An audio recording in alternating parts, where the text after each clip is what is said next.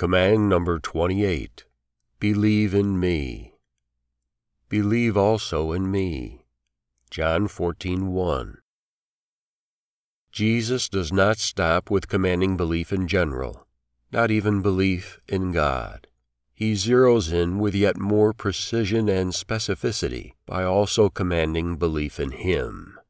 This further dismisses the notion that Christianity may be equated with being a kind person and trying to do good in the world. Those are good things, but they are not Christianity.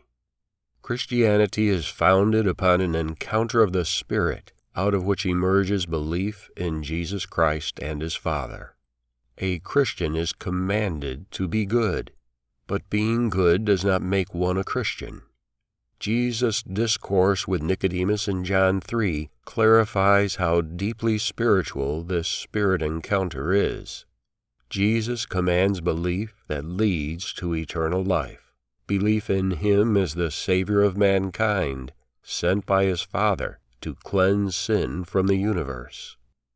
Belief is the starting point of Christianity.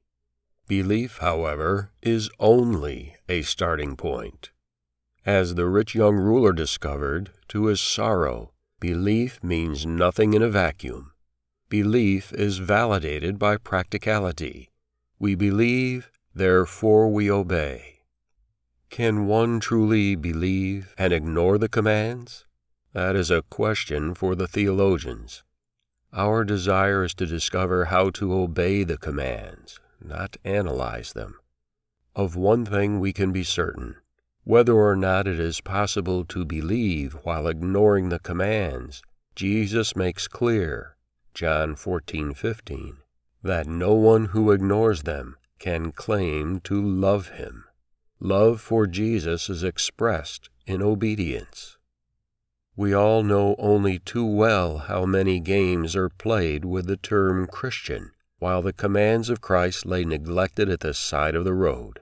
But let it not be so among those who are in earnest about their belief. Let us prove our belief by our obedience.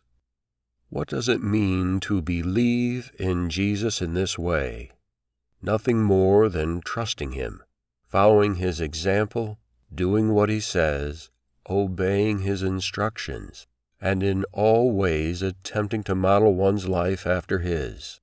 This means keeping an equal focus on the things of eternity and the things of the earth. How can we believe in Jesus but by knowing intimately what He taught?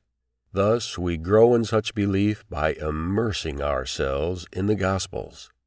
Notice, doctrines and theories and theologies about Jesus, about His work, about salvation in the cross and heaven and hell and sin and the atonement, and the church and all the rest.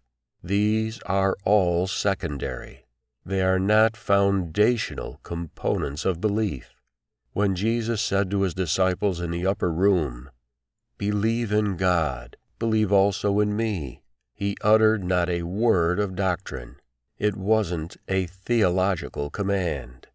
Christians are almost desperate to tell others what to believe, but not Jesus. He doesn't tell the disciples what to believe. He simply says, "Believe in God, believe also in me." Belief is validated by obedience to the commands, not by adherence to any theology. Believe. Believe in God, believe in me. The following is an excerpt from George MacDonald's Unspoken Sermons, Series 2, The Truth in Jesus. We must learn to obey Him in everything, and so must begin somewhere.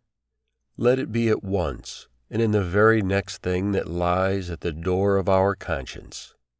O fools and slow of heart, if you do not set yourselves to do His words, you but build your houses on the sand. What have such teachers not to answer for, who have turned your regard away from the direct words of the Lord Himself, to contemplate plans of salvation tortured out of the words of His apostles? There is but one plan of salvation, and that is to believe in the Lord Jesus Christ. that is, to take him for what he is, our Master, and his words as if he meant them. To do his words is to enter into vital relation with him. To obey him is the only way to be one with him. The relation between him and us can no how begin to live but in obedience. It is obedience. God, bring to my remembrance this day the command to believe in Jesus. I thank you, God, for sending your Son to be the salvation of mankind.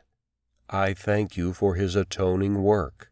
I thank you for your provision for sin, and for birthing within me the life of your Spirit.